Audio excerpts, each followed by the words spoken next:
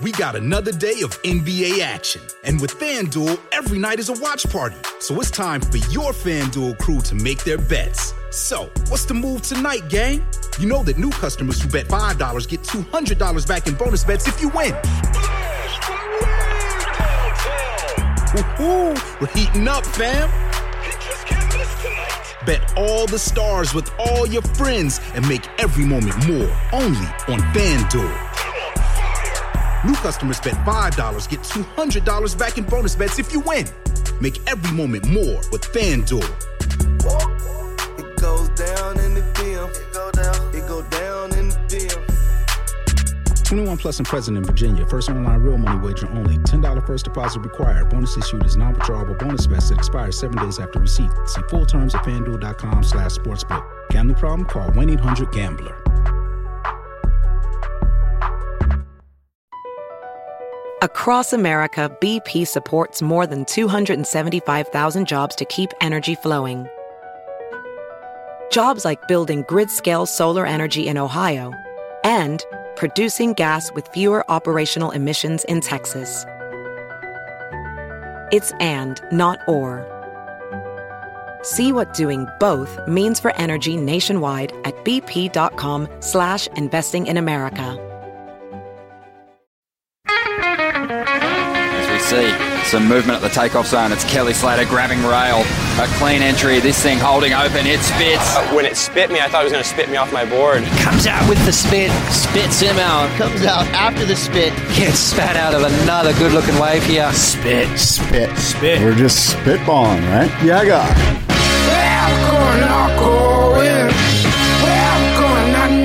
Shit, I can hear myself. This is what I sound like. How much more professional does it sound? Oh my God. Crazy, right? This is insane. This whole setup's insane. It's like a proper radio show. Does it remind you of Surfer Magazine days? It's way more. Surfer Mag was like 1950s Cold War metal. Like, it was pretty archaic. And it probably cost 10 times more, 20 times more. At least. Scott's talking about our brand new podcast audio equipment. Got an interface, got new mics. Yeah, guy. Yo, guy. Yeah, guy. Yeah, guy. I sound kind of high pitched. I can't adjust that. That's on you. That's on me, huh? There's nothing the interface will do. Yeah, guy. New interface. Welcome, everybody. Spit Podcast. David's been down and I fed income struth. And that's why we haven't been with you for 3 weeks. I know. I feel bad. I apologize. And literally today, I think the Quicksilver Gold Coast Pro or the Quicksilver Pro Gold Coast or whatever it's called could start. It's going to start while we're recording. Yeah, I think you're right. Yeah. And it might start at Duranba, right? At D-Ba. I thought that was a April Fool's joke. Really? Maybe it was. Yeah. Oh, it fully got me. I think. I mean, it had me thinking about my team, like changing my team. I don't think it was. Okay, maybe it wasn't. I mean, the timing was out. odd. The timing was odd for sure. Because it wasn't April 1st when they sent it out in Australia. It was April 2nd. Yeah, but they know their demos. They know where their audience is. Maybe. Yeah, we'll see. That's interesting. Yeah. Do you think it's going to be at Duranba or do you think it's going to be at Snapper? I would just assume Snapper and assume that was a joke. That's the way I read it from the get-go was. Did that come from the WSL or was it? No. Because I never really saw. It wasn't. And this morning when I read the little press release this morning and it didn't mention Duranba. So I hope they don't. Yeah, it didn't. I mean, I saw guys surfing over there, but I don't think the WSL put that out. When did you return from? Tell me all about your trip to Australia. We want to learn. Okay, I'm thrilled to talk about it. So much to discuss. Absolutely in love with the country. I returned Monday. I was there for 3 weeks, 20 days, I believe. And it, in a very strange way, feels more like home to me than Southern California does. And I don't know if Southern California's changed since my childhood or if I've just kind of changed and both. Maybe both. Yes to both. I just feel like these are not my people, you know? And certain parts like North County, San Diego feels like my people to a degree, but that's not where I live. But I mean, you go to Australia and it's just like, oh yeah, they're eating the way that I eat in terms of the food that you put in your body, you know, like their lifestyle, The leisurely kind of lifestyle is more my lifestyle. A lot less seriousness, just a certain amount or, a certain kind of just, ease of life and go with the flow and not super serious. And you know what I'm talking about, right? Yeah. I don't know how to put it into words. Well, it's interesting, right? I mean, their society, their cultures, I think it's a social democracy, right? So there's not as large of a stratification of the haves and the have-nots. Here, there's a really large stratification, and it's getting much more robust and more. It's easier to see here now. Yeah, more disparate. Yeah, yeah, and it's more in your face too. Yeah, than it's ever been. Like you either have a white Range Rover or you have a 1992 Toyota Corolla that's got rusted. Like there's no like middle ground. And I mean, of course, I'm exaggerating, but I think there is. You and I are in the middle somewhere, but you're barely. Right. But anyone in the middle is barely in the middle, and we're trending down. Right. You know what I mean? Yeah, totally. Whereas in Australia, it's a big, the social stratification, it's one big sort of working class population. Like everyone's on the same level. Yep. There might be some 1%ers, but you don't see them too much, and they certainly don't. It's not proper in Australian culture to be better than the rest. It's proper to be one of with everyone else, to be like with your blokes and your mates and your team and your region and your Queensland and, go Magpies. You know what I mean? And if you poke your head above everyone and go, look at me, I'm bitching, they will strike you down quickly. And not in a physical way. I mean, it's just, you won't feel comfortable about it. You need to come back down with the rest of us and be in the middle class. It's a great way to put it. Yeah. There was also, everybody was really kind. Like the hospitality I was not expecting. And I've been places in the world, like, I remember Thailand, like certain parts of Southeast Asia, like genuinely, sincerely, like kind-hearted people, not for a tip at the airport. Like I was stuck at an airport one time and the guy came over to like call me a cab and I like shrugged him off because I figured he was doing it for a tip or because he was going to make something out of it or whatever. And in the end, he ended up helping me and wouldn't even accept a tip. He's like, no, like out of the kindness of his heart. So I've had experiences like that around the world, but I didn't expect it out of Australia for some reason. And it was like genuine. It was sincere kind of kindness, And here you go to like McDonald's or whatever and you buy something and they turn the little point of service thing around, the point of sale monitor around, and they force you to say, would you like to tip us? Right. And you're like, well, why? Like, what did you do? Yeah. Except for your job, which somebody else is paying you for. Exactly. Isn't that awkward when people do that, when they like have that new Apple Pay thing or whatever it is? Oh, the whole tipping thing is awkward. Like, or it's, it doesn't make sense. People that you would normally want to tip, for some reason, those industries you don't tip in.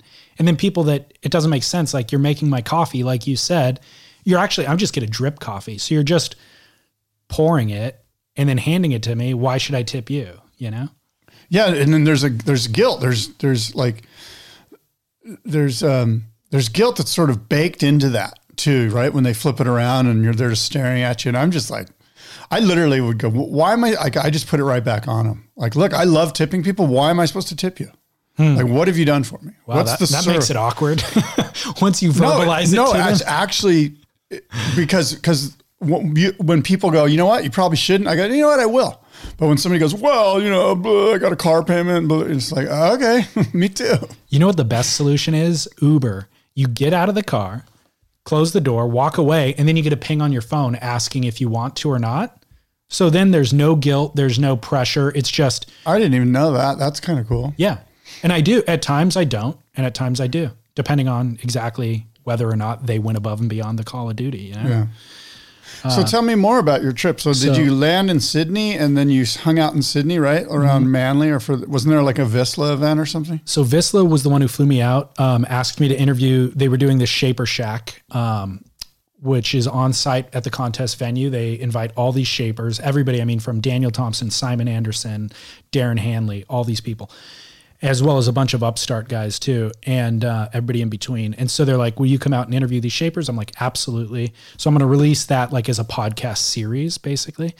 But I was like, look, I'm not going to fly out to Australia for 5 days instead of the surf contest for the duration of my trip. Book the ticket a few weeks early, and I'll go visit some friends and industry connections. And then once the word got out that I was going, or I spoke about it, a bunch of people reached out, and they're just like, oh, if you're coming to my area, you know, you should interview so-and-so and so-and-so. So I ended up doing the first few days in Byron Bay, stayed with Torrin Martin's mom, had a awesome little guest room situation right near the beach, and got a board off Torrin's shaper that I just showed you in the car, the mid-length that he's been riding in that film. Did you and the mom like watch movies and stuff? Was there like not a lot of interaction? She invited Mrs. me. Robinson. She invited none. Zero of that. Mrs. Robinson. Thanks, Scott. Way to sully like a perfectly kind gesture. She invited me to watch a show at one point, which turns out is like a big hit in Australia right now, which is The Bachelorette. It's like that. It's called Married at First Sight, which apparently is a reality show where they marry somebody, a couple that's never met before. Like the first sight is when you're walking down the aisle. Really? Yeah, I did not watch. She couldn't convince me that it was worth watching. But she wanted to sit with you, and you No. She was being a kind host, but I had obligations every day. That's a crazy thing, dude. Again, you were busy. all due to the podcast. Yeah. The outpour is crazy. You know, like of You're people that an reach international out star. You're a podcast star. in these small pocketed Actually, beach communities. You I know? kid, but I actually, there's some truth to that. It's interesting. You are becoming a celeb in very, very small communities around the world. You know what I mean? Like it's not. Let me ask you this. What? Does anyone mention the chop hop? Dude, a Beach Grit commenter. I was walking down the street in Coolangatta. A Beach Grit commenter happened to be having dinner with his family, and he shouted out, he's like, chop hop. And I look over and he's like, David? And I'm like, yeah. He's like, dude, I recognize you by your hair. He's like, I'm Twilsey on the Beach Grit comment section. And then we chatted for a bit. So yes. That's funny. Yes. That was the only time? That's the only time anybody mentioned the chop hop, I believe. Somebody did. Yeah, I mean, I had other interactions with people. Dude paddled up to me in the water at Broken Head and introduced himself as a listener. And we just said a really brief hi. And then we got separated by waves. He went in and I didn't see him again, but he emailed me that afternoon. He's like, hey, dude, just wanted to say, appreciate the podcast, blah, blah, blah. And I was hanging out with Sean Doherty those few days. And so I was like, dude, Sean and I are going to dinner tonight. Do you want to join us? He's like, oh, I can't tonight. How about tomorrow night? You want to come over for dinner? So I end up back at this dude's house with his wife. He invited some friends over who are podcast listeners. We had a full-on dinner, amazing property up in the hills. So lots of fan interactions like that. What was for dinner? His wife is an amazing cook. Lamb. No, it was more veggie-based. Oh. It was veggie-based, and I think there was fish as the protein, but mostly veg-based. But really radical. Do these people know you from Surf Splendor and all the work you've done off of this website, not this website, or do they recognize you for both, or do they specifically... It's a lot of everything. Yeah. You know, some people, it's like they listen to everything. Yeah. I met another guy at that Vissla event. Kevin was his name. And he knew of me exclusively through Spit, but hasn't listened in years. For whatever reason, he just got off it, you know? Right. But like he recognized me, and I think he did reference my haircut even. I don't think he said chop hop. And we just started rapping, and he's like, oh, I was so angry. Like one time Scott asked you if Tom Carroll's ever surfed in the Eddy, and you didn't even know. I was so disappointed in your surf knowledge, and he like wrote me off, you know? Wow. I know. And then I realized like surfers are the worst. Oh, dude, I've got an email about surfers are the worst too. You'll appreciate. But so a lot of interactions with fans. But it all reminds me that like, I think we've entered a new phase in this, the podcast thing, where we actually now have a responsibility.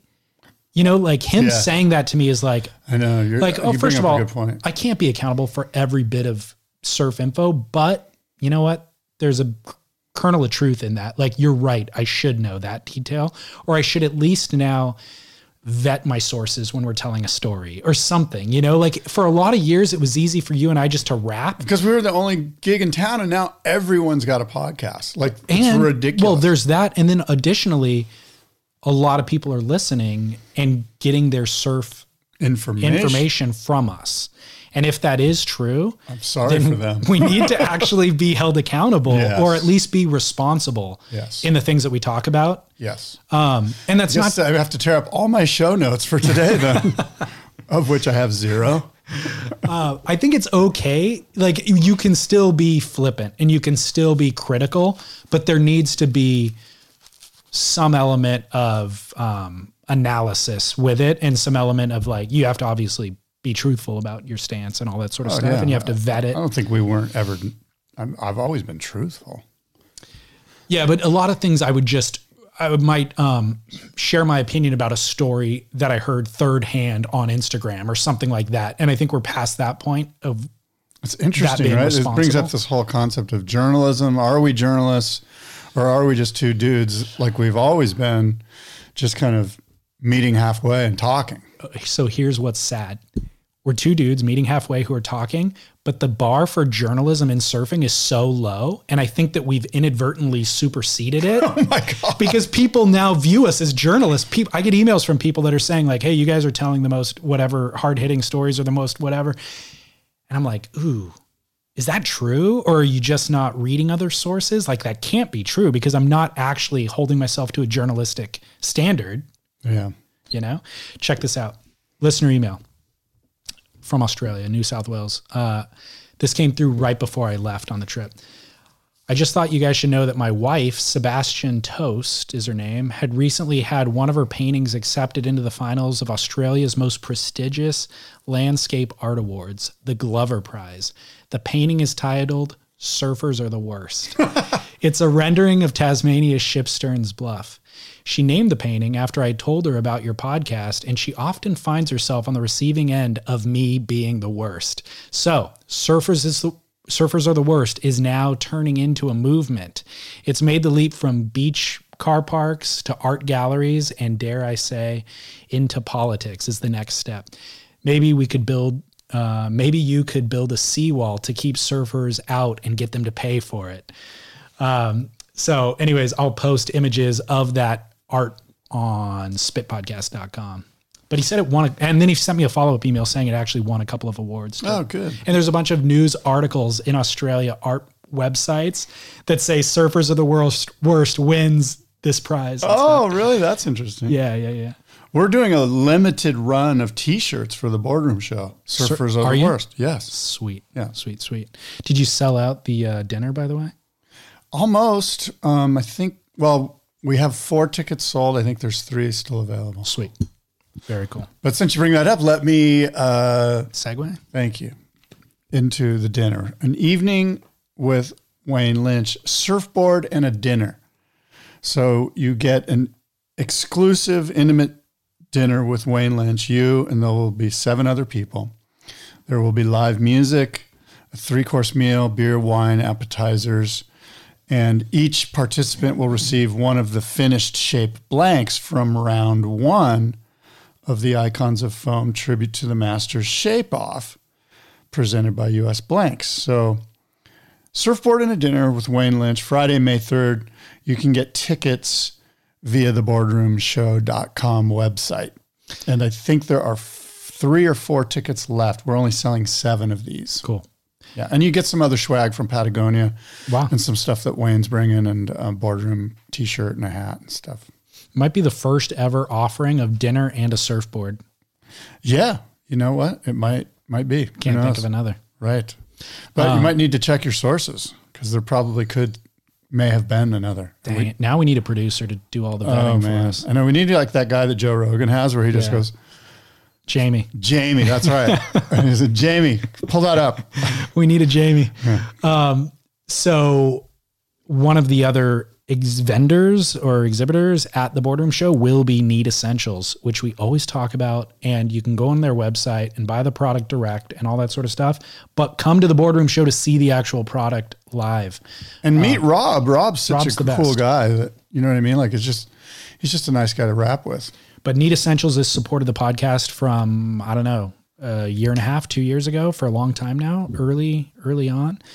And the gear is incredible. Like, those are the only trunks I was wearing throughout Australia. Wetsuit top, and obviously came back here, I've got the 4.3 on, and it's killer product. It's, by the way, it's premium product at a lower price than all the competitors. Yeah, cut out all the BS, cut out all the direct to consumer, cut out all the costs that other clothing and wetsuit companies have to deal with. No hang tags, no logos, all black, all everything. I've been wearing my trunks to yoga regularly. I love them. Yeah. Back on the yoga bandwagon? I'm fully involved, dude. Good for you. I'm on a full new health thing. I haven't had bread in a month. Whoa. How do you feel? No cheese, no dairy, only paleo. How do you feel? Seeds. I feel great. And I'm surfing good. Really? I've lost a bunch of weight. Man. Go ahead and say it. I look good. I wasn't going to say it. Your energy level is positive, though. I noticed that. Oh, was it negative before? Yeah. Oh, really? It's more your aura. Right. You know what? I wear it on my sleeve. If I'm salty, I'm salty. If I'm happy, I'm happy. I don't hide it. Are you doing Bikram? Yes. Solid. You know that dude was a full-blown rapist, right? It's not really Bikram. It's a different form of that. It's called Brigram.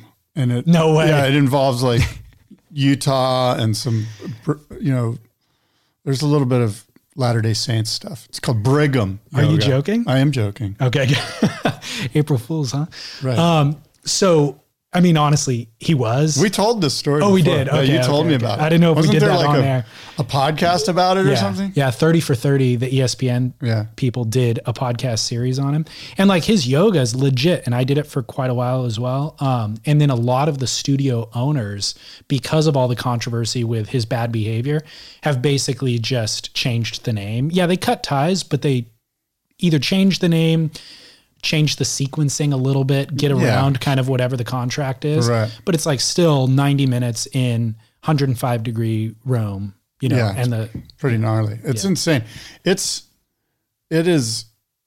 just like the feeling you get when you leave yoga, hot yoga, is just euphoric.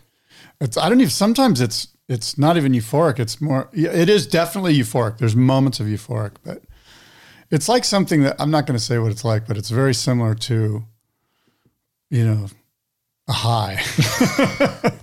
I was just going to let it linger. Say it. It's similar to a drug, to a substance. Yes, to an opioid. You know what? That's what I'm talking about. Euphoria. It's good for you. I know. Well, turns out your body has a lot of those chemicals in it already. You just need to figure out how to activate. Serotonin. What I like about it though is people are always thinking about like, how do I relax? Like I need to go get a massage to relieve the stress, It's like, no. That's not the solution. It'll make you feel good while you're getting your back rubbed for that 1 hour. But as soon as you walk out, there's not a lot of lingering benefit. What you need is the exact opposite. What you need is to put yourself through the ringer. You need to exhaust yourself and stretch metaphorically and literally yourself. And then you have lasting effect. So it's miserable for the 90 minutes, but once you leave, that's where it starts kicking in, and it lasts for 2 or 3 days. The ringer is a great way to put it. Put yourself through the ringer. That's what hot yoga is. It's the ringer for sure. Yeah. Like when you wring out your swimsuit, just. Yep. And it's awesome. So that your diet, you honestly cannot have a bad diet and go to Bikram. Like you can't eat bread and cheese for lunch and then go to Bikram at 3. You'll barf. Right. Yeah. So like it all goes hand in hand. Yeah. I've been craving veg. February here, as everyone knows, well, not everyone knows, not all our listeners know, but in California, February was horrid. It was horrible. For waves. For surfing.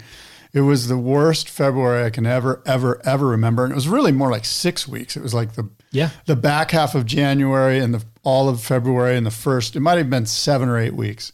Where it was just rainy, cold, dirty, small, crappy, and just hideous. Yep. And because of that, I didn't get any exercise. I know you didn't really probably either. Nope. I didn't surf the entire month. Well, nobody did. The first time I surfed was in Australia. Yeah. And so I got overweight. I got fat. I got bloated. And then I tried to surf like February or like March 1st or whatever it was. I tried to surf when the first sunny day and I couldn't even do it. And I was like, okay, I'm not I'm too young to give in. And so I just fully made a commitment, full new diet, full yoga, prayer and meditation, just changing my scene, you know. I did a full change. It seems like a, I don't know, like a challenge to do or whatever. But when you see the benefits of it, like you are, when you just feel better, it then becomes easy to do. Yeah, you know, it's habit. like, yeah, you're like, I don't even want to eat the hamburger or whatever. Like that sounds gross to me because I feel terrible afterwards, you know? Yeah. I'm eating meat, but. Well, whatever. Hey. The cheese and the bread that comes with it, you know? No it's not cheese, the meat that's the no problem. bread, no sweets, no, very little sugars. Like I'm not even eating bananas. I'm watching which fruits I take in and I can. Good. Is it sustainable for a long term? I don't know. You know what? For today, I'm going to do it. Good enough. Good. I know I good can mentality. pull it off. I can pull it off today. Yeah. And good tomorrow mentality I'll to see have. where I'm at. One of the things we talked about prior to my departure was Devin. You getting married. No. Yeah, off air. These listeners don't know this, but Dave was like, and I'm like, dude, this is what you got to do. First thing I said, what did I say? I go, are you still going out with that girl? And you're like, no, we're not going out anymore. And so I was like, dude, you got to get married when you're over there. And you're like, what? What do you mean? I'm like, I guarantee you, when you go over there, be on the lookout for some cool chick and try to hook up and get a relationship going with an Australian girl because you're going to want to live there and move there and be there for the rest of your life. And the best way to do that is meet a cool chick. Yeah. So the answer is, did you meet a cool chick? Are you going to be an Australian citizen? I met a couple of cool chicks, nothing on the marriage track though. Any like correspondence that still takes place across continents? No, nothing along those lines. No cross-continental. No, I might have to go back. It's so funny. The way you explained it right now makes a lot of sense. The way that I remember you explaining it was just like, hey, go over there and get married. That's exactly like, what I said. While you're there, just get married. And I told you, go over there and get married. I almost got married when I lived there. Really? Thank God I didn't. Yeah. I was a mess. Were you not a mess when you actually got married? Well, I was less of a mess. Oh, okay. I mean, you'd have to ask my wife. I'm still pretty much of a mess. But no, it sounds like this last month you've been cleaning your act up. Yeah. One of the things we talked about, though, was Devin Howard taking over as longboard tour director. And while I was gone, you actually messaged me. You're like, dude, I'm actually watching the final, and it's good. Yeah. The final of the Noosa event, the first event that they ran. Yeah. So our question at the time that we last recorded was, you were questioning the judges in the past. Like, hey, look, I'm not sure the judges really execute the criteria. And like, we're never sure if we should be expecting traditional longboarding out of these guys or modern kind of high performance longboarding. What was your viewpoint from watching the event? Yeah, you know, congrats, Justin Quintal. I actually sent a text to Devin. I said, I watched the whole thing. The thing that was really good, the thing that was really cool about it was basically what you just said, was that it really wasn't on the surfers anymore. The surfers had to do what they had to do. And it worked out perfectly because you had a high performance guy in Stevie Sawyer. Yeah, Stevie Sawyer. And you had sort of the traditional classic longboard guy in Justin Quintal. And so that worked out perfectly, right? And then the waves got so small that they had to move it to the beach break. So it was rights and lefts, mostly lefts at Noosa, which is odd. Mm-hmm. And so you had these two goofy foots going at it in these fun little peeling, small summertime 2 to 3 feet of lefts. And we knew what we were getting. We were going to get this guy that's almost sort of frenetic in Steve Sawyer, the way he surfs.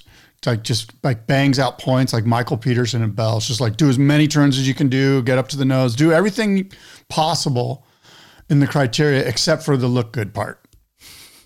And then you had Justin Quintal, who was the exact opposite, who was smooth, traditional, looked like something you would see in a longboard movie or something where you're just like, you're appreciative of what you see, right? By the way, Steve Sawyer is a great surfer. Don't get me wrong. I mean, I'm being hypercritical here, but current world champ. Right. So we have both of these sort of different looks. And as I mentioned, it was really on the judges to get it right. And you felt like the judges did? Yeah, and I felt like it was, I do feel like they got it right. And I also feel like it was probably difficult for the judges to pull away from the way they've been doing things for the past 20 years on the WSL Longboard Tour. Yeah. Which is to not reward the guy that seems like he should get the most points because he's doing the most. And longboarding's not about necessarily doing the most. It's almost about the moments between what you're doing and how you look between the nose ride and the drop knee roundhouse or whatever, like where's your style basically. And so I just really felt like, first of all, it was, what's the word I'm looking for? It was validation for Devin, and it was validation for the longboard tour that Justin won it, that for sort of the traditional longboarder won it. The guy that adhered to the criteria won it. Right. And the judges got it. And so I sent Devin a text. I said, congrats, Devin, exciting final. Stoked to see Style, Flow, and Grace won out on the WSL. And then I wrote, yeah, my gut feeling is that Steve Sawyer would have won it. It would have felt like nothing really changed if he would have won it, if Steve Sawyer would have won it. He surfs great too, but calculated, too disjointed, too chaotic. It didn't look like he was having fun, but rather checking boxes. The judges did a great job. And he said, yeah, it was good. So awesome. And that's despite a terrible forecast and conditions. Yeah. But I mean, that's kind of the cool thing about longboarding. Like, dude, it was 2 to 3 feet. It was totally longboardable. You know what I mean? Like, it didn't matter. It wasn't like we were watching, some 6'4" guy from New Zealand versus whoever in 2 to 3. You know what I mean? Like I was at Manly. Are you 6'4"? No, but that's what. Oh, that's what you were watching. I mean, it wasn't terrible Manly, but it was still small beach break conditions. Yeah. Might as well have been Huntington Pier. Huntington Pier is probably better. Dude, the one star that they did there while I was gone was epic. It was like head high running rights on Southside. Oh, at the pier. Yeah. Yeah. The Jax Pro or whatever. Yeah, the Jax. Yeah, exactly. So I got a listener email or DM said, WSL posted on Instagram 3 times about the Noosa contest since it started, and there's been 25 other posts. No live stories, nor daily updates. Justin Quintal, one of my favorite longboarders, won the men's division yesterday, and they haven't posted anything about it. Hope there's more coverage in the future, especially when there's nothing else going on in the WSL sphere worth watching or talking about. This dead period of content would have been a great opportunity to grab non-longboard enthusiasm. Oh, that's pretty good criticism. I think that the WSLs, they've been pretty open to criticism. Oh, yeah. And I will say that, and I know I mentioned this, but let me just reiterate, what a great, exciting final it was in that there was tons of waves coming in. Steve Sawyer had the lead of the event halfway through, and it looked like it was over. And Justin Quintal came from behind to win at the end. So all of the elements of good sport, competition, and viewing were there. Yep. Lots of WSL on the inaugural day of the 2019 season today. Today, right now. Lots of, I'm looking at the timer, by the way. We got 20 minutes till it starts. Oh, you know that they've given it a green light? No, I don't know that. Okay. But 20 minutes till the call time. The WSL Awards happened 2 nights ago. The Red Bull WSL Airborne event starts at Snapper. They're doing a 3 contest tour this year. The first event is at Snapper. Who's invited to that? Is it CT guys or is it just Josh Kerr pull from whoever he wants? Both. So specifically at this event, you've got Yago, Kalani David, Harry Bryant, Finn McGill, Mitch Parkinson, Aaron Kelly, Griffin Colapinto, Matt Miola, Noah Dean, Cale Walsh, Thomas Woods, Jack Freestone, Aton Osborne, Chippa Wilson, Reef Hazelwood, Mikey Wright, and Mateus Hurdy. So it's a mixed bag. But, I mean, the question for me is like, Gabriel Medina could smoke all those guys. Felipe Toledo, Idolo Ferrer, they'd smoke all those guys. People probably will argue that Chippa Wilson would do something more technical than those guys can, but... That's interesting.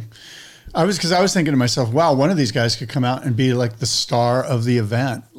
All of the event, the Gold Coast Pro, like the CT, doing some crazy air and just nailing it. And then what you mentioned had me thinking, well, you know what? The winner should go against those 4 guys you just mentioned, Elo, Gabe, and Felipe. Yeah, that'd be interesting. Against the winner. Yeah. So that would be cool because you're right. We're always going to go, yeah, you won, but you didn't have Gabe in your heat or you didn't have Idolo in your heat. The guy who wins the air show. Yeah. What's it called? Airborne? Yeah, Red Bull Airborne Tour.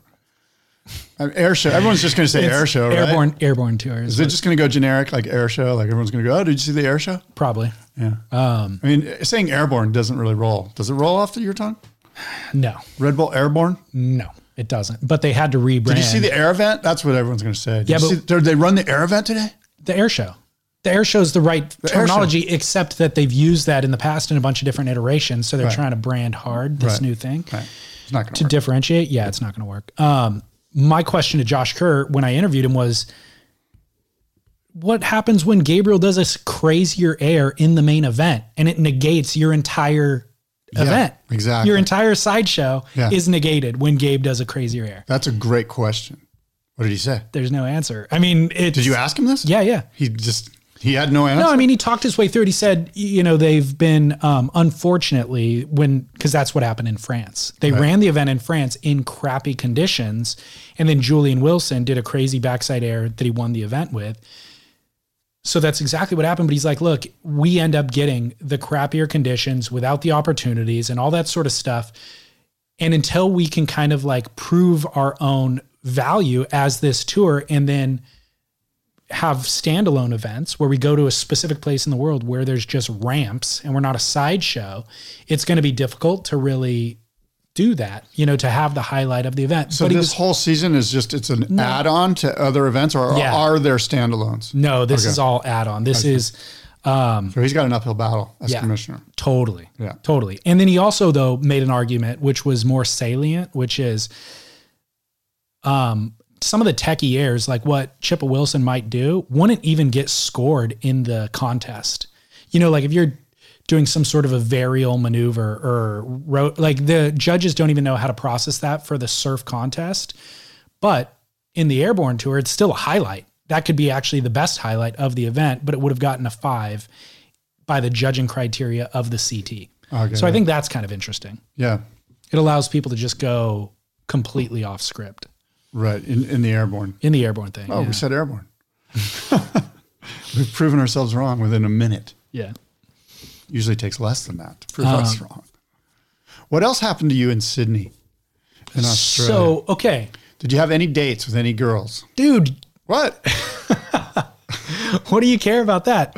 You need to get married. Move on with your life. Yeah. So I did the Gold Coast in addition to Byron. And then I did Sydney at the end. I got to hang out with everybody. I got to hang out with DHD, got to hang out with JS, like these guys that we kind of see. It's really interesting. Got to visit the robot. We've talked about the robot, the shaping machine robot finishes a board with, is DHD on that or JS? DH is having some boards made there. Some Channel Island spine techs are being made there. It's just a separate facility? It's a separate facility. It's a business, yeah. It's a business. They call it the robot? I told them they need to brand the robot. I'm like, dude, every good robot has a name. In Terminator, the robot has a name. This is so fascinating because I was just listening to the Andrew Yang podcast on Rogan, and Andrew Yang is running for president. Okay. And his whole thing is AI is coming. It's coming a lot quicker than we realize. Totally. In fact, it's already happening and people's jobs are getting displaced. And the next thing that's going to happen is there's 3 million truckers in the United States who don't realize it's happening, but they're going to be obsolete within 10 years. They're going to be 3 million truckers without jobs, and they're pissed. They're going to be pissed. And they're going to try to outlaw robotic truck driving and all this stuff. And it's just amazing that you bring up this concept of robot. Oh, yeah. No, I mean, it's happening. There's no fighting it, by the way. And life's going to be better. Well, not for those 3 million truckers who all of a sudden are displaced without jobs. I mean, it's kind of like cotton pickers. It's like, yeah, they got rid of, it was a bummer to be a cotton picker in 1880 or whatever, but they got rid of them. Or what I mean is for the economy as a whole, it's a good thing. Like there's actually going to be more skilled labor jobs. You know what I mean? Like it's fine. You get displaced as a trucker, but all of those trucks need a team of engineers, software engineers running all of it, people tracking it, people maintaining the machine, people to receive the robot when it arrives. If they build the trucks using AI, why wouldn't they be able to service the trucks using AI? In other words, but who's building the AI? Who's the one doing all of that? Those are all but skilled. the truck driver's not. There's no way the truck drivers are getting No. retrofitted it with their education to a point where they're going to be coding. Then they're dumb. They need Well, to I agree. readjust. You know what I mean? I'm saying for the economy as a whole. No, I agree. You're replacing menial There's no doubt. jobs There's no doubt. with skilled labor jobs. Yes. Is what's happening. So Right. you But need there's going to be, for instance, all the call centers are going to, all those, there's like 750,000 jobs in call centers. They're all going to be obsolete. There's going to be 3 million truck drivers, obsolete. Good. There's going to be, an interesting one is radiology. Apparently med students are running away from radiology, realizing that AI does radiology better. AI can sense gray areas and AI does everything better, dude. AI drives those trucks better. You know what the failure rate for humans driving vehicles is? It's a lot. Pretty significant. yeah. It's giant, actually. Plus they can daisy chain those trucks. Awesome. Yeah. Awesome. And of course they can drive 24/7. Right now, federal law means 14 hours only. So anyway, robots, we were going down a sidetrack The here. Kenna Road robot, I mean, like 10 years ago, 15 years ago, there's a lot of... What would you name it? Let's make a name for it since they're not smart enough to name their The damn robot. Kennebot 3000. It's called the Kennebot Road is the road it's on? Kenna Road is the name of Kenna. the business. KINAROAD. Kenna Road. Hiring for a small business is critical. It's imperative that you find a highly qualified professional to treat and grow your business with the same care and detail that you do. LinkedIn Jobs will be your next big unlock. LinkedIn Jobs has created the tools to find the right professionals for your team fast and for free. Everybody is already on LinkedIn with their resume and their references. So the fact that LinkedIn built a hiring platform to connect the dots between everything is simple genius. It's way more sophisticated than a job board. It's a vast network of more than 1 billion professionals meticulously organized to connect people by skill set, desire, ambition, all in an effort to help us advance our position. And it's easy to use and intuitive. So effective that 86% of small businesses get a qualified candidate within 24 hours. Fast hiring solutions means achieving your goals in record time with rapid growth in 2024. LinkedIn Jobs will even help you write the job descriptions and give you tools and prompts to help you interview your candidate like a pro. LinkedIn.com/surf is where you go to post your job for free.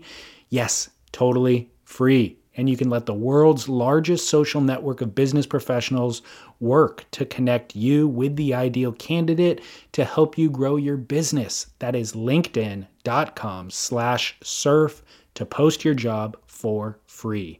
Terms and conditions apply. Across America, BP supports more than 275,000 jobs to keep energy flowing. Jobs like building grid-scale solar energy in Ohio and producing gas with fewer operational emissions in Texas. It's and, not or. See what doing both means for energy nationwide at bp.com/investing in America.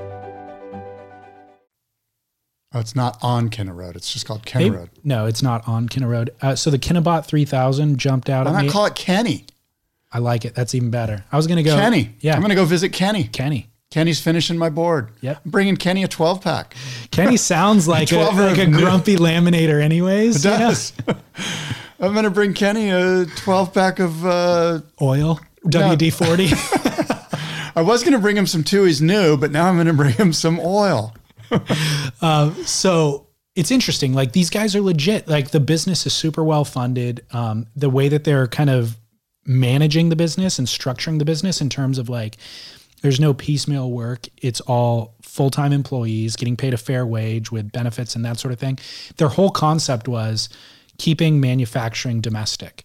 So we are able to replicate, if you want a board made in a specific model with a lot of units of that model, we're able to replicate that for you and without you having to outsource manufacturing. So if you wanted to do high volume of a specific thing, of economical option for you would have been to outsource. But there's all this lag time in regard to that. And there's also, questionable environmental concerns when things are manufactured in other places that we don't know regulatory standards of, blah, blah, blah. So he's like, this model allows us to hit the numbers domestically, employ people domestically, skilled labor, by the way, and pay them a fair wage, and then reduce turnaround times. Like, you don't have to worry about containers coming from across the ocean. We're just going to do it all for you within a week, you know? Cool. So it's a great business. I'll post the full interview eventually within the next month or two. The implications, I mean, their business is interesting. The implications for it, for the industry as a whole, I think are more interesting as these things, as the cost comes down for these machines. Talk to somebody else, a smaller local board builder who actually bought a machine from BMW, a robot from BMW in Germany for cheap.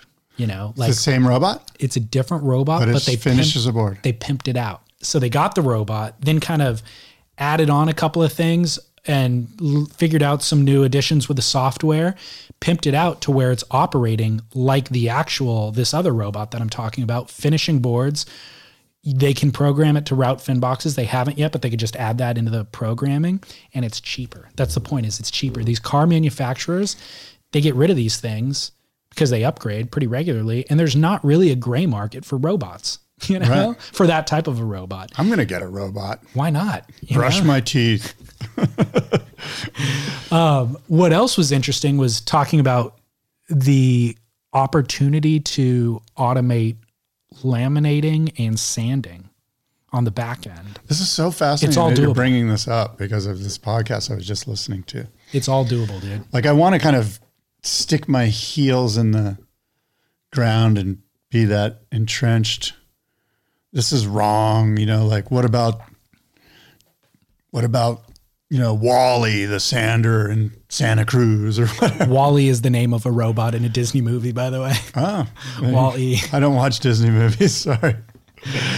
Anyway. Well, I mean, so there's jobs being displaced by this thing, but savings come to you, the end consumer. Right? I don't think there's jobs being displaced. I don't think that's a real argument. Okay. I think that it's just reallocating so what does the jobs. Finbox, the sander guy, do now that he doesn't have a job because of Wall-E and Kenny? I don't know. The sander guy, I mean, that's not here yet, the sander portion of it. I do, again, think that it repurposes jobs. You know, you just learn a different task, and it's usually a skilled task. Here, by the way, like I'm what? not advocating for the robot, by the way. Well, in the robots example, for Kenna Road, you can't go back. Software engineers. They have three full-time engineers on staff. I get that, but I'm just telling you, Wall-E the sander isn't going to become a software engineer. He's going to be suicidal, that he doesn't have a job. He has no mission in life. He gets no productivity. He feels like crap. He can't pay the bills. Yes. These are the concerns that Andrew Yang brought up. By the way, Andrew Yang has this thing called universal supplemental income, where every single United States citizen gets $1,000 a month, no matter what. You just get $1,000. Everybody gets $1,000 a month, guaranteed. And it's on the backs of the Amazons and all these corporations that are because this, as you just mentioned, this robotic, I guess it's a revolution, but this AI that's happening now, right? You're laughing like you fast couldn't come up with a good word. No, because it's it's like a movie concept. They've made movies about this. Yeah, I know.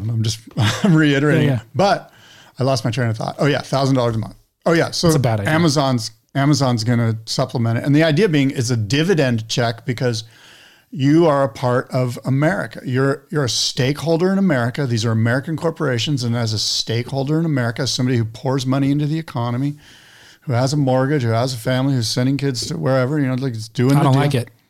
I'm not asking you to like it or not. I'm telling you what Andrew Yang. I'm not a fan. No, but here's the thing. I just want you to, Andrew. Oh, by the way, I am a taxpayer, so I should get the $1,000. You do. But there's a bunch of other people who don't pay their taxes and they completely take advantage of the system. Why are they getting $1,000 too? Why do you care about them?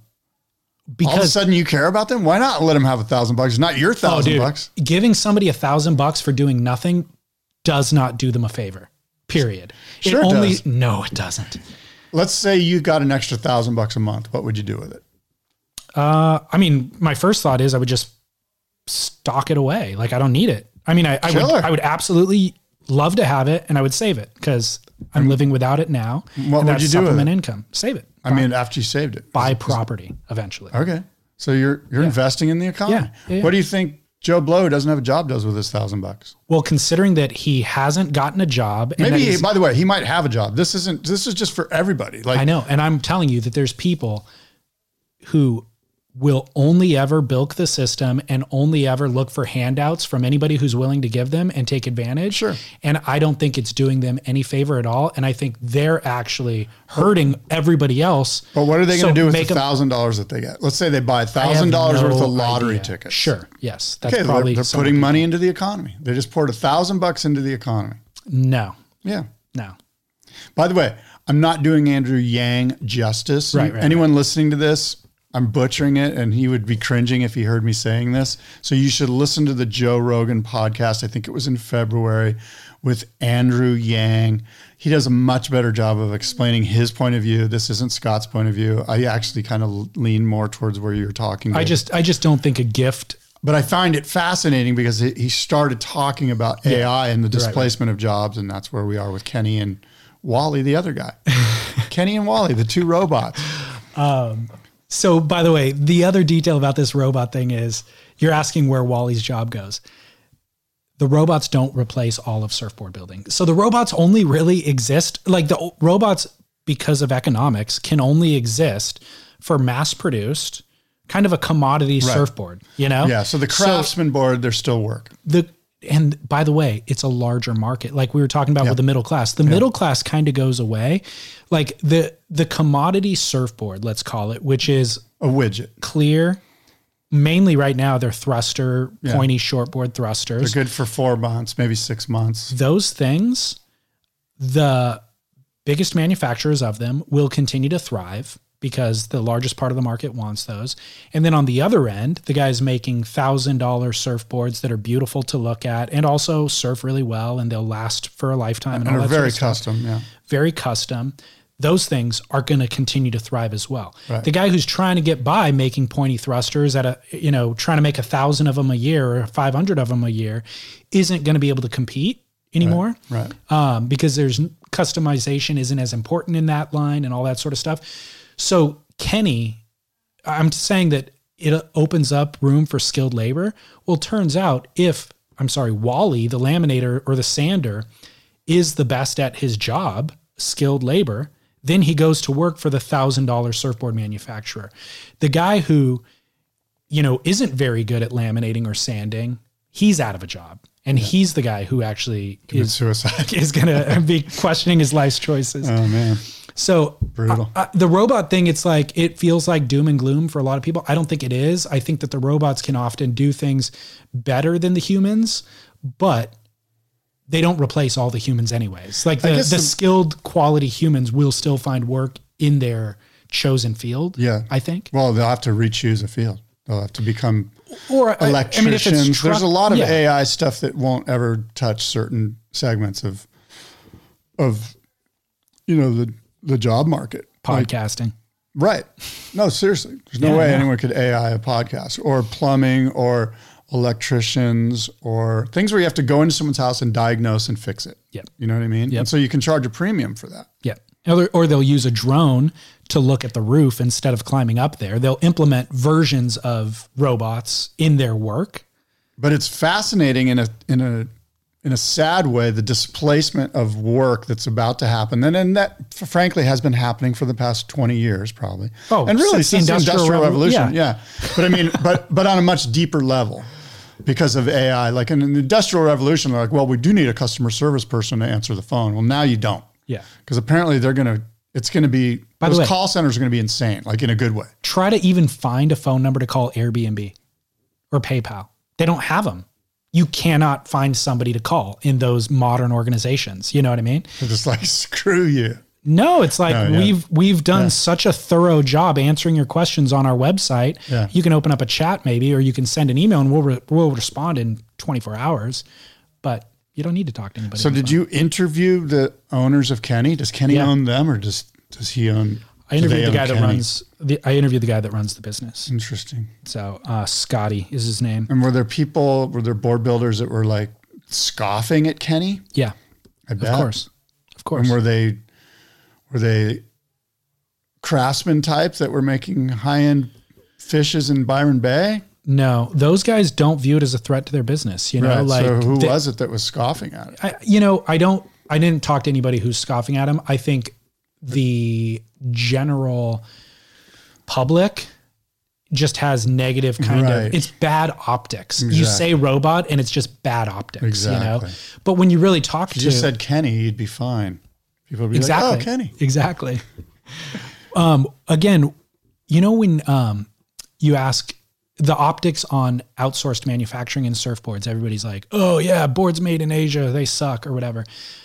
You talk to a lot of board builders. I talk to a lot of board builders.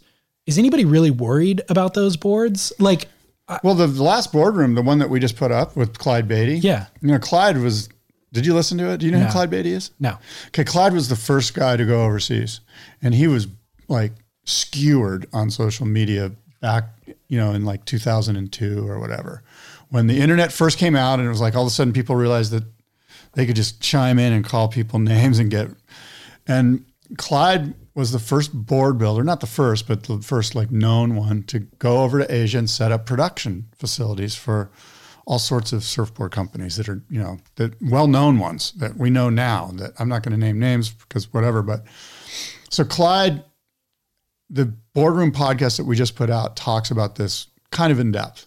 what is his view is, hey man, you can't beat him, join him. It's a world economy, dude. And if you think that, and by the way, why fight it? Why not like embrace it? Why not be friends with everybody? Why create enemies when I can create friends doing this, you know? And he's a wonderful guy, and he's just got a really good take on. Well, so my question, maybe he answered this. My thing isn't, I'm not anti-outsourcing. Like, I understand the economics of, and if we're going to transition our business and grow our business as a whole, like, you need to consider things, you know, better economic models. My concern is more what's happening. We don't know their regulatory standards in that country, whatever the country is. So what does their waste disposal look like? What does their employee treatment look like? You know, and that's where I then have a moral choice as a consumer to where, look, if you guys are just burning all your trash in the back of the factory, then I would rather not support that. Or if you are underpaying your laborers to where they can't make a living wage, whatever the wage is for that country, then I can't support that. It brings up a lot of hypocrisy on a bunch of different fronts, right? Because, I mean, our president's trying to open up offshore oil drilling in Santa Barbara Channel, you know, like, and so like, why not let's focus on that instead of like some guy in Thailand burning trash in his backyard. You know what I mean? Like, well, we can focus on that too. But I almost feel like I can't affect that as much as I can affect where I'm spending my money to buy my next surfboard. Yeah. So, and I'm not saying that any of the factories that we know of are even doing those things. I'm saying I can't vet it out, where I can go to my local shaper, have a conversation with him, see how he runs his business, and I feel good about spending my money there, you know? Like, that's the only difference for me personally. Yeah.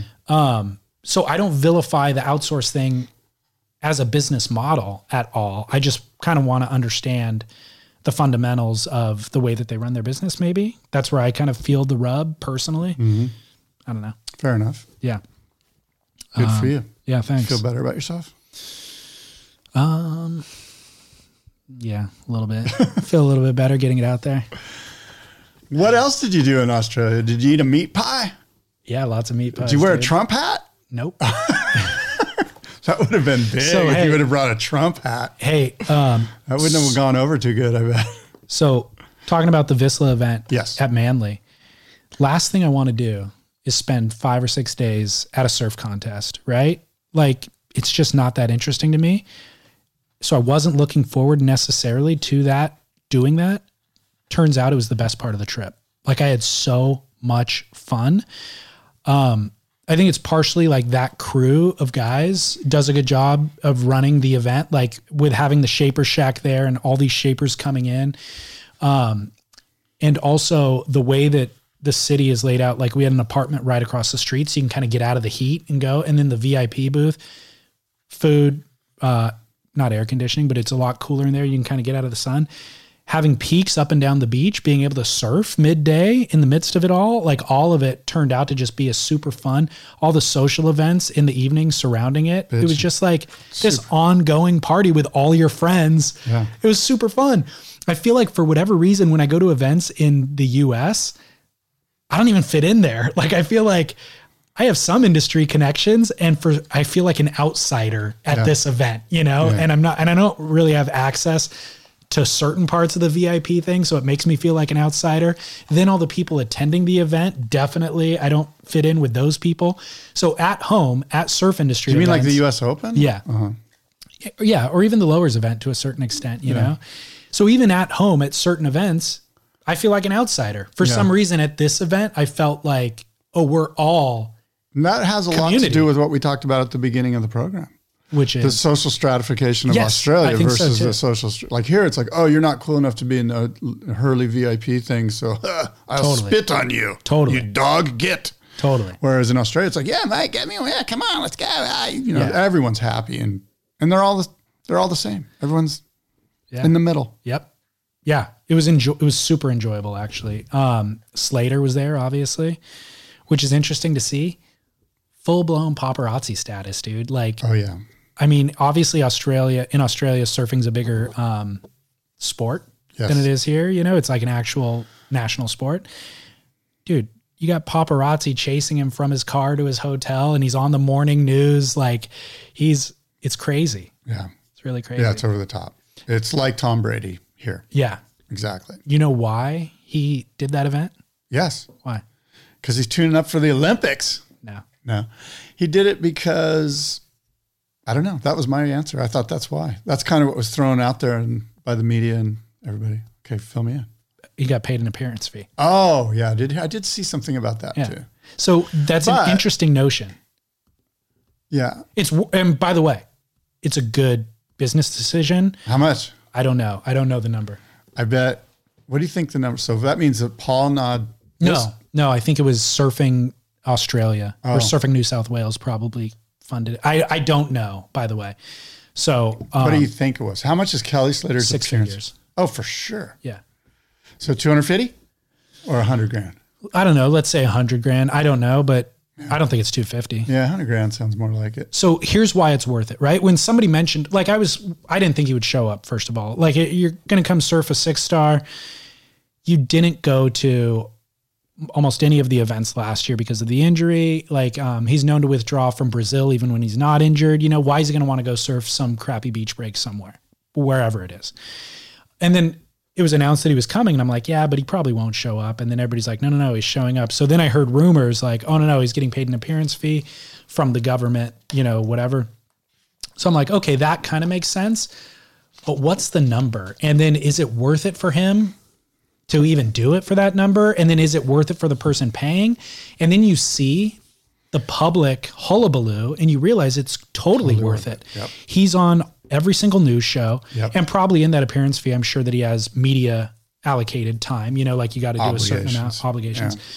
You got to hang out in the VIP area for an hour every day or whatever it is. Mm-hmm. But when you see the crowd that it attracts and then all of the media that they generate from it, and then all those people come down to the beach from, like, it makes a lot of sense actually. Yeah. And then he goes out and he loses round 2, but he hangs out for the next 4 days and he spends time in the commentator's booth and all of it. It's like, it made the whole event better. It made a buzz around the entire event to where I was like, you know what? It's actually really rad. Like good on Surfing Australia or whoever paid the bill to even do it. And then good on him for honoring the obligation, because it's good for me to be exposed to Kelly. It's good for the general public to be exposed to Kelly. It was good to see him surf the event, even if he lost round 2, you know, still good. It makes me think, I want to say at one of the US Opens that Bob Hurley paid Kelly some money as an appearance fee. Now I know that back then, if you were on the CT, you had to surf in like 3 QS events. I think it was 2, obligated and to. One of them had to be domestic for your country that you lived in. Or you got fined or something, or you got docked points or something that was penal. Right. But I want to say that Kelly would be like I don't care. Just take, how much do I need to, I'll write you a check. I just don't want to be at the US Open. Right. You know, like he would just take the fine. But Yeah. I want to say that, and I could be wrong, and this is where we got into this whole journalism thing, but for whatever reason, I want to think that Hurley might have paid Kelly one time to show up. That one year when it was pumping, maybe the first year Brett Simpson won. Yeah, against McFanning. And it was massive, right? Big South swell. And I think Kelly got a backside barrel that was like a 10. He might have. Yeah, it was like a closeout that he took off on and somehow made. For whatever reason, I'm thinking, I could be wrong. I mean, here, that but does ring a bell. I want to say that I think he got an appearance fee. Yeah, it does ring a bell. It kind of, I mean, I'm almost apprehensive to even talk about it on air because it makes me sad that surfing's grown to a point where appearance fees are the impetus for people to go to a surf event. But it also makes me happy. It's like, oh, good for them. Good for everybody. Yeah. Yeah. Whatever. Yeah. Doesn't really affect you. No, I guess it doesn't. That's the beauty of surfing is we get to go surfing. After we talk about it, we can realize, you know what? None of it really matters. I'm just going to go, the waves look fun. I'm going to go surfing. Yeah. It's just going to be me, the ocean, a few dolphins. I might stub my toe on the way down there. I'm probably going to, water's going to come out of my nose later. I'm going to be hungry. I'm going to feel really good. I'm going to get some vitamin D from the sun. None of that has anything to do with Kelly Slater at Manly. Nope. And that's the beauty. Nope. It's all wrapped up in one big thing. We got the sport, we got the lifestyle, we got our own personal experience with surfing. It's great. This sounds exactly like what our friend at the WSL, we had, when you were gone, so the WSL called us all up for a meeting. Like Stab, you were probably invited, Dave Prodan invited you. And I can't believe I'm having a brain fart on the guy's name right now. Eric Logan. Thank you, Elo. I'm so sorry, Eric. Anyway, Elo basically made a pitch. I'm going to tell you really right now what happened, unless you don't want to know. I was going to ask you. I'm dying to know. So he brought up Stab and Surfer and Surfline and me and some other people, and you were supposed to be there. Noticeably absent was Beach Grit. And he basically it was kind of like glass-nosed, it was like, it's a new WSL. We have open arms. We want to welcome you. We want you to be a part of us. We want to be a part of you. We realize that there are voices out there that speak certain parts of this surfing lifestyle, this whole thing that is surfing better than we do. It was very much like we want to be in the business of saying yes to you guys instead of saying no. If you need footage from events, we want to be able to say yes. If you want to partner with us, we want to say yes. If you have an idea, and then they brought in this WSL Studios thing, which is, he showed examples of some things that they're doing where here's one that's in-house only, but in-house only costs us a lot of money, but we've done this one that's in-house only. Here's one that's a partnership. This guy came to us with a great idea. We said, this is a great idea. We want to be involved. So we teamed up and we're involved. And then there are some things where we just simply aren't good enough to be involved in it all, but we want to be a part of it. So we'll partner with it. So there's these like 3 different levels of WSL Studios. And so the basic thing was glass-nosed, welcoming. It's a new WSL this year. We're here for you. You're here for us. Let's work together. Yep. Let's not operate in isolation. Heads. Yeah. And it was refreshing. It was really cool. But the best thing out of this whole thing is they showed one of these partnerships that they're doing. And it's a video called Brazilian Storm. And this Brazilian guy's been videoing Gabe and Idolo and Adriano and all of the guys, all the Brazilian guys about the Brazilian Storm. And he brought it to the WSL and he went, hey, what do you guys think? And Eric Logan and those guys go, this is awesome. Let's do this together, And it's the gnarliest, it's the best thing that it's going to be so good for you and I, first of all, as commentators, because it is literally camera on face of Gabe Medina just going, basically we're the best. We've been the best. We're going to be the best. You guys, the rest of you guys are lame. And I'm paraphrasing. I might be going over the top a little bit right now, but it's basically the Brazilian Storm going, damn right, we're here. We're not leaving. This storm is hanging out. And it's going to be so great for nationalism, for rivalries. And I'm just licking my chops. I can't wait till they unload this thing on the public. Is it going going to be like a behind the scenes traveling with those guys on tour? No, it's some or of is that. it him just looking into a camera? It's all the Brazilian guys going, we're the best. Deal with it. Okay, but what? That's basically it in a nutshell. Them just looking into a camera saying we're the best. No, it follows the journey of the Brazilian Storm from like 2012. So it's a documentary type thing. Yeah, it's a documentary following them all. But it's basically, waving that Brazilian flag on the beach like you've never seen it waved in your face before.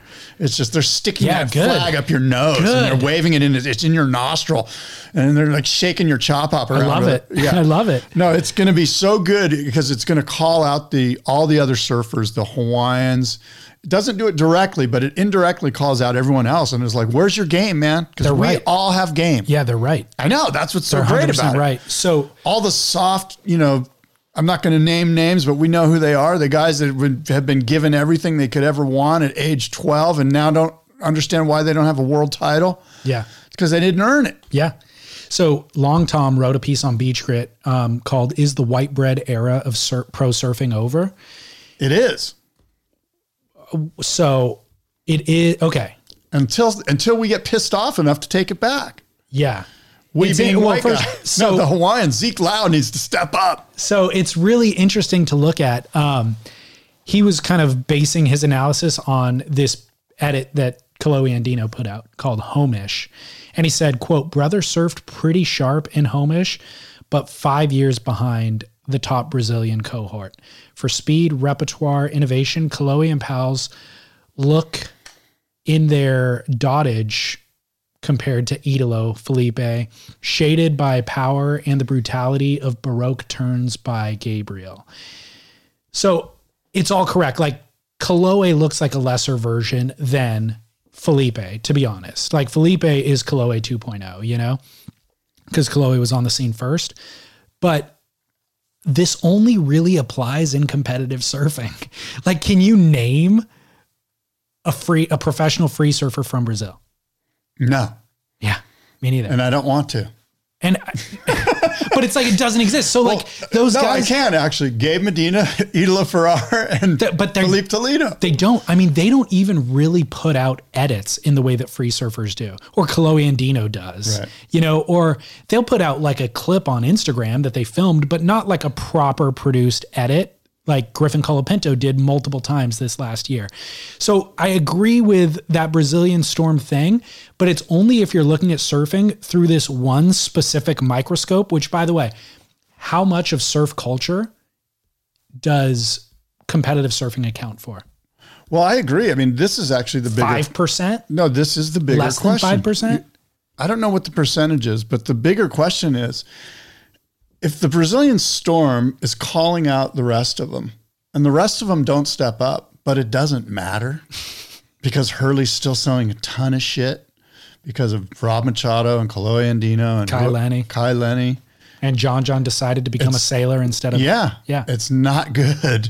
It's not good for pro surfing. Well, that's still pro surfing. It's not good for competitive surfing. Yeah. It's not good for claiming world champions. Right. It's just not good. Like it's a big drop off. Like eventually it's like, it'll just turn into a Brazilian tour. Yeah. But why would Hurley push their guys to win a world title when they're selling tons of product foiling on Maui? Yeah.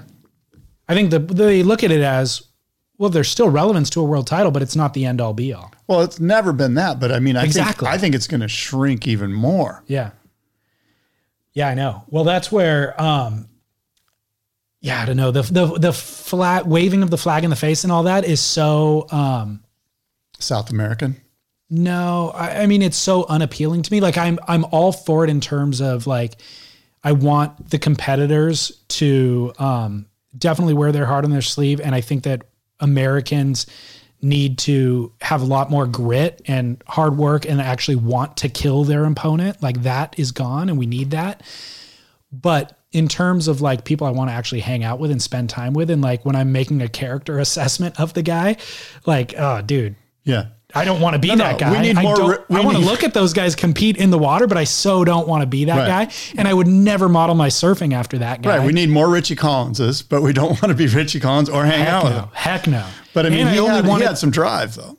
Yeah, it's great. It's great to watch in a competitive environment, but that is not my surfing experience. Right. I just want to watch it for a little while every other month or once a month for 3 days. I want to watch that and be entertained by it. But it represents 5% of my surf world. No, I totally get that. But right now we're talking about the WSL. We're not talking about, you waxing up at Huntington Beach and getting, dealing with tar in your wax or whatever the hell you have to deal with up there. It is tar. That is my main. Having a pit bull attack you while you're waxing your board. Or just being like hungover from so many craft beers on Main Street, you don't know what to do with yourself. Or waking up with a tattoo on your face from the local tattoo parlor. The sad thing is these are all true stories that have happened to me. We're talking about pro surfing and what the Brazilian Storm is going to do. Competitive surfing. Professional surfing. Competitive surfing. There's professional surfing exists outside of the competitive arena. No, it doesn't. Yes, it does. Where? Is Kai Lenny not a professional surfer? No, he's a free surfer. He makes $4 million a year surfing. Oh, yeah, I guess he's a professional. All right. And I don't know that 4 is the number, actually. Vernacular. I think it's 2. You better do some research. I know. Dang it.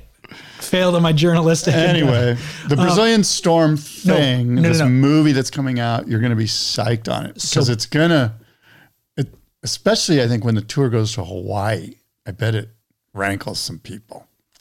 Because I think there's still competitive fire in the Hawaiian surfers. I've given up on North American surfers. Name one that I could give a shit about. So that's He's what I was Japanese. Yeah, the only guy I care about is Japanese. He traded flags. And Kelly, but Kelly's out. Who else do I care about? Kelly just shows up for an appearance fee. I care about Zeke Lau. I care about Seth Moniz. At least I see fire in those guys. You know what I mean? And I sense that they'll throw their board down like Andy Irons and punch Mick Campbell underneath a shower. You know what I mean? Or the other way around. I guess Mick punched Andy. But it was weird to see Andy not fight back. He was caught off guard. He was. But still, you can't just let somebody punch you. Well, Mick Campbell's a friggin' gnarly dude. He comes from a gnarly part of Australia, and he's just a. But it wasn't like he was gonna. No, but he's a scrapper. He's like an Irish terrier. He's that guy's gonna bite. Yeah. And bite hard and not ever give up. He's going to hold on. I still think Andy should have thrown a punch. So who do we root for? So that's a great question. Even if you could root for Griffin Colapinto or Chloe Andino as a Californian. I can root for Griffin. Even if you could, who's coming up the ranks? Name a guy. All the guys I'm going to name, I just want to call them out and go, where are you? Where are you, Jake Marshall? Yeah. You know what I mean? Yeah, I mean, I love Jake Marshall. That's the thing. I love these guys. Of course. I'm not calling them out personally. I want to know why you're not friggin' on the CT winning events and telling those guys to stuff that Brazilian flag up their ass. I know. Yeah, it's crazy. Yeah. And then there's Huntington and pit bulls and you waxing your board, the other side of the equation. I do see a lot of youth coming out of Australia, though. Oh, I bet. So Australia. But they're not Americans. Exactly. Yeah, no, they have, number one, a little bit more less access to the industry, maybe. They don't have all the support of the youth. They do in certain examples get a lot of support, but there's a lot of people coming from lesser known regions that don't have 6-figure contracts when they're 16 years old. So they actually have to develop the grit to work for it like they do in Brazil. And then they also just have the infrastructure with the surf clubs and the contest circuits and all that sort of stuff to kind of give you some of the training that you need to compete on the world level. So I think there's a lot of hopefuls out of Australia. I think the WSL needs to do some kind of campaign or something where they explain, where they push the concept of how important it is to one's career to be a world champion. If you ask, MR or Sean Thompson or any of the world champions, how important it is to be a world champion. Is it as important anymore, though?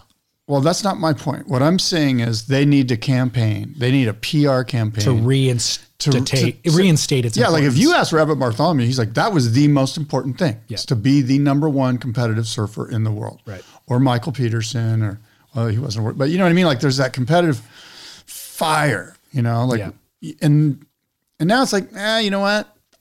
I'm sponsored by Hurley. I'm good. Yeah. And it's kind of okay, well, and then why does the 12 or 15-year-old kid down at the beach, why is he okay with that? Why is he okay with Because he got more views on Instagram than the guy who's at the contest. There needs to be an effort put out there, a PR campaign, whatever you want to call it. Under the radar. It can't be like over the top. It's got to be kind of understated, but it's got to be like, hey, do you remember, Bryce Ellis?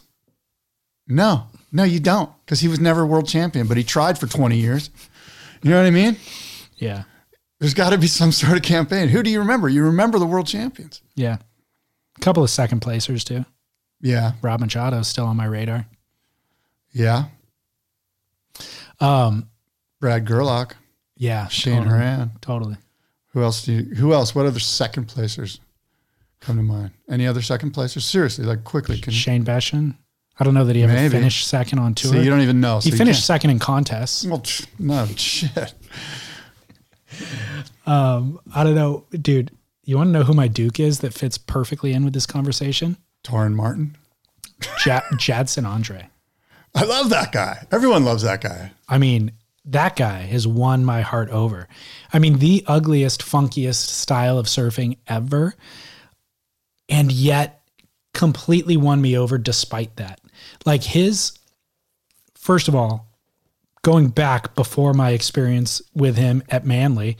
What happened at Manly? Well, no, just witnessing him live, witnessing the phenomenon live.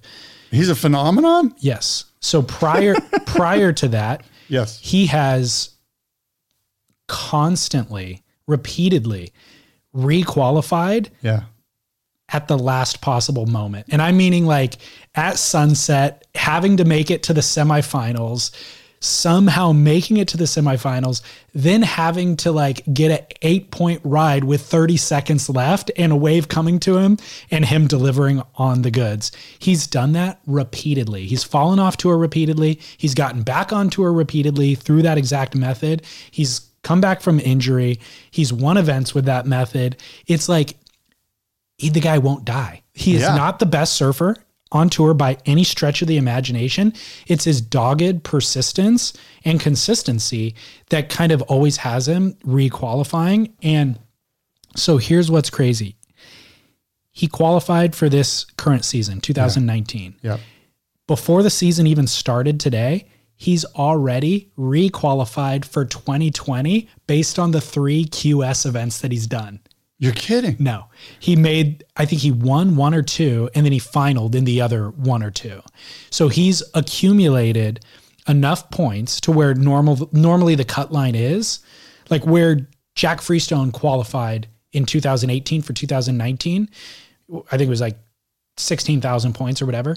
Jadson already has accumulated in those 3 QS events. So he's guaranteed to requalify for 2020, even if he gets last place on the 2019 championship. He's guaranteed? Guaranteed. That's pretty cool. All but guaranteed, But here's what's great about him. He shows up on the beach and he's cerebral. He's dancing. He's dancing down by the water before his heat, and he needs to run down south to the other bank.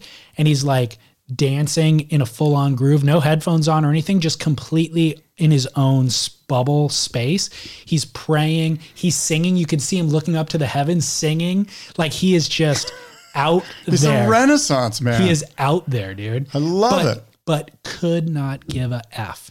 Right. Like just doesn't care at all. Whatever pretense everybody else has where they're trying to look good in front of the chicks and the G-strings on the beach, he has none of that. He's just like got the spirit of the Lord in his heart. He's just running around on the beach. And then goes out and freaking bangs out heats. That's cool. Like working man style. Totally. Just and brings it's his ugly. pail. And it's ugly. He's got like a bologna sandwich in that pail. It is ugly, but he did 8 turns. And you're like, well, can't argue with that. Or he did a huge blowout revert, like air 360, whatever. Like you're just like, oh man, I just cannot argue with that. How did he do that? Heat after heat, no matter what the conditions are like. Will you ever put him on your fantasy team? By the way, have you done fantasy? No. Are you doing it? I don't think so. That's interesting to me. That I'm not? I was going to send you a link to the league I'm in where we pay to do it and we get money and all that. Yeah. Are you into it? No. Okay. Well, the reason I ask is so you would never put Jadson on your fantasy team? Heck no. Dude, he's going to get smoked on the CT. How many? He does every year. How many? He does, but he kills it at these beach breaks in the 6 stars, Like he should just keep doing the 6 stars. I mean, he's really figured out a loophole in the system. Like he has terrible sponsors. Who knows what he gets paid? You know, not as much as if there's one pro that lives out of his car, it's him. No, I think he's making enough money winning 6 stars. Oh yeah. I don't know what the prize money is, but I mean, even at the CT level, if you get last place, I think you're getting $8K. Are they going to institute a Jadson rule next year where it's like, look, if you qualify 4 years in a row, but don't advance out of round 1 on the CT, you're no longer a pro surfer. Dude. Everyone loves Jadson, by the way. Well, like, because of these things that I'm talking about. Like, he's the greatest human ever. And when you see him, he's all smiles. He's a good guy. He's all smiles. He's all positivity. I would be stoked if he won the event. Which event? Any event. He won't. How could he? How many Brazilians would you have on your team if you did do it? And I'll tell you, because I'm doing it. At which event? This one. At this event, I would have, how many do you get? 8? 8. I'd have 4. I'd have 3. I'd have Gabriel, Felipe, Idolo. You couldn't do that though. You'd be over budget. Well, now you're adding new ramifications. Yeah, you know how it is. I do. I just don't know the numbers. I definitely have Felipe. Okay, I've got Felipe, Idolo, and Idolo's not proven at snapper. Caio Abelli. Caio can make a strong return. His first event back. John, Kanoa, Griffin, Seth Moniz, and Kelly Slater. Kelly? Yeah. No, that's a bad pick. Should I put Jack Freestone in there? Yeah, Jack's a great pick. He's probably dirt cheap, right? Because he's last place. So's Kelly. That's why I'm like, I want to keep Kelly because I could replace Caio Abelli with Jack Freestone. Yeah, that's a good move. I hope it's not too late. I'm going to screw you. They started this thing? It's 2 o'clock right now. I'm going to end up screwing you. Jack Freestone, I mean, Jack's on fire, dude. But he's constantly fails us as well. Oh my God, I hope they don't run. Are they running a heat right now? Because I'm changing my team based on what you said. All right, well, that's my Duke. My must-see happy moment presented by Spy Optics, by the way, spyoptic.com. Use promo code podcast. We haven't talked about them much because we were gone throughout the month. I love my Spy Optics. March, but yeah, hook it up. Whenever anybody needs sunglasses or goggles, snow goggles for the mountain, you know, Spy has supported the show since early days, and you should support them and support us by supporting them. But my must-see moment. Sorry. I know. Oh, I can't add him. Damn it. I don't have enough money. Jadson's $3 million. Yeah, because I'm going for Kyle for 1.5. You're back on, bro. Must-see happy moment. Scott Bass. Mikey Wright in Dust. Is this a new edit drop? Yeah, you haven't seen it? No. What are your impressions on Mikey Wright? I think he's great. I think he's a great surfer. Again, there's a lot of great free surfers, but at the end of the day, I want to see you show your salt under pressure against Gabe Medina. Good luck. Well, he did. He beat him at Snapper last year. No, I'm talking about now, today. He's on tour right now. Yeah, let's see what happens. Okay. Bring it. Yeah, well, he beat him last year. Bring it. Or are you another Jack Freestone? Here's what I love about. I'm a fan of all good surfing, but I do believe, as we've mentioned many times, great, there's a million free surfers. I'm glad they're selling product for a bunch of people, but you don't got shit unless you got a world title. That's the bottom line.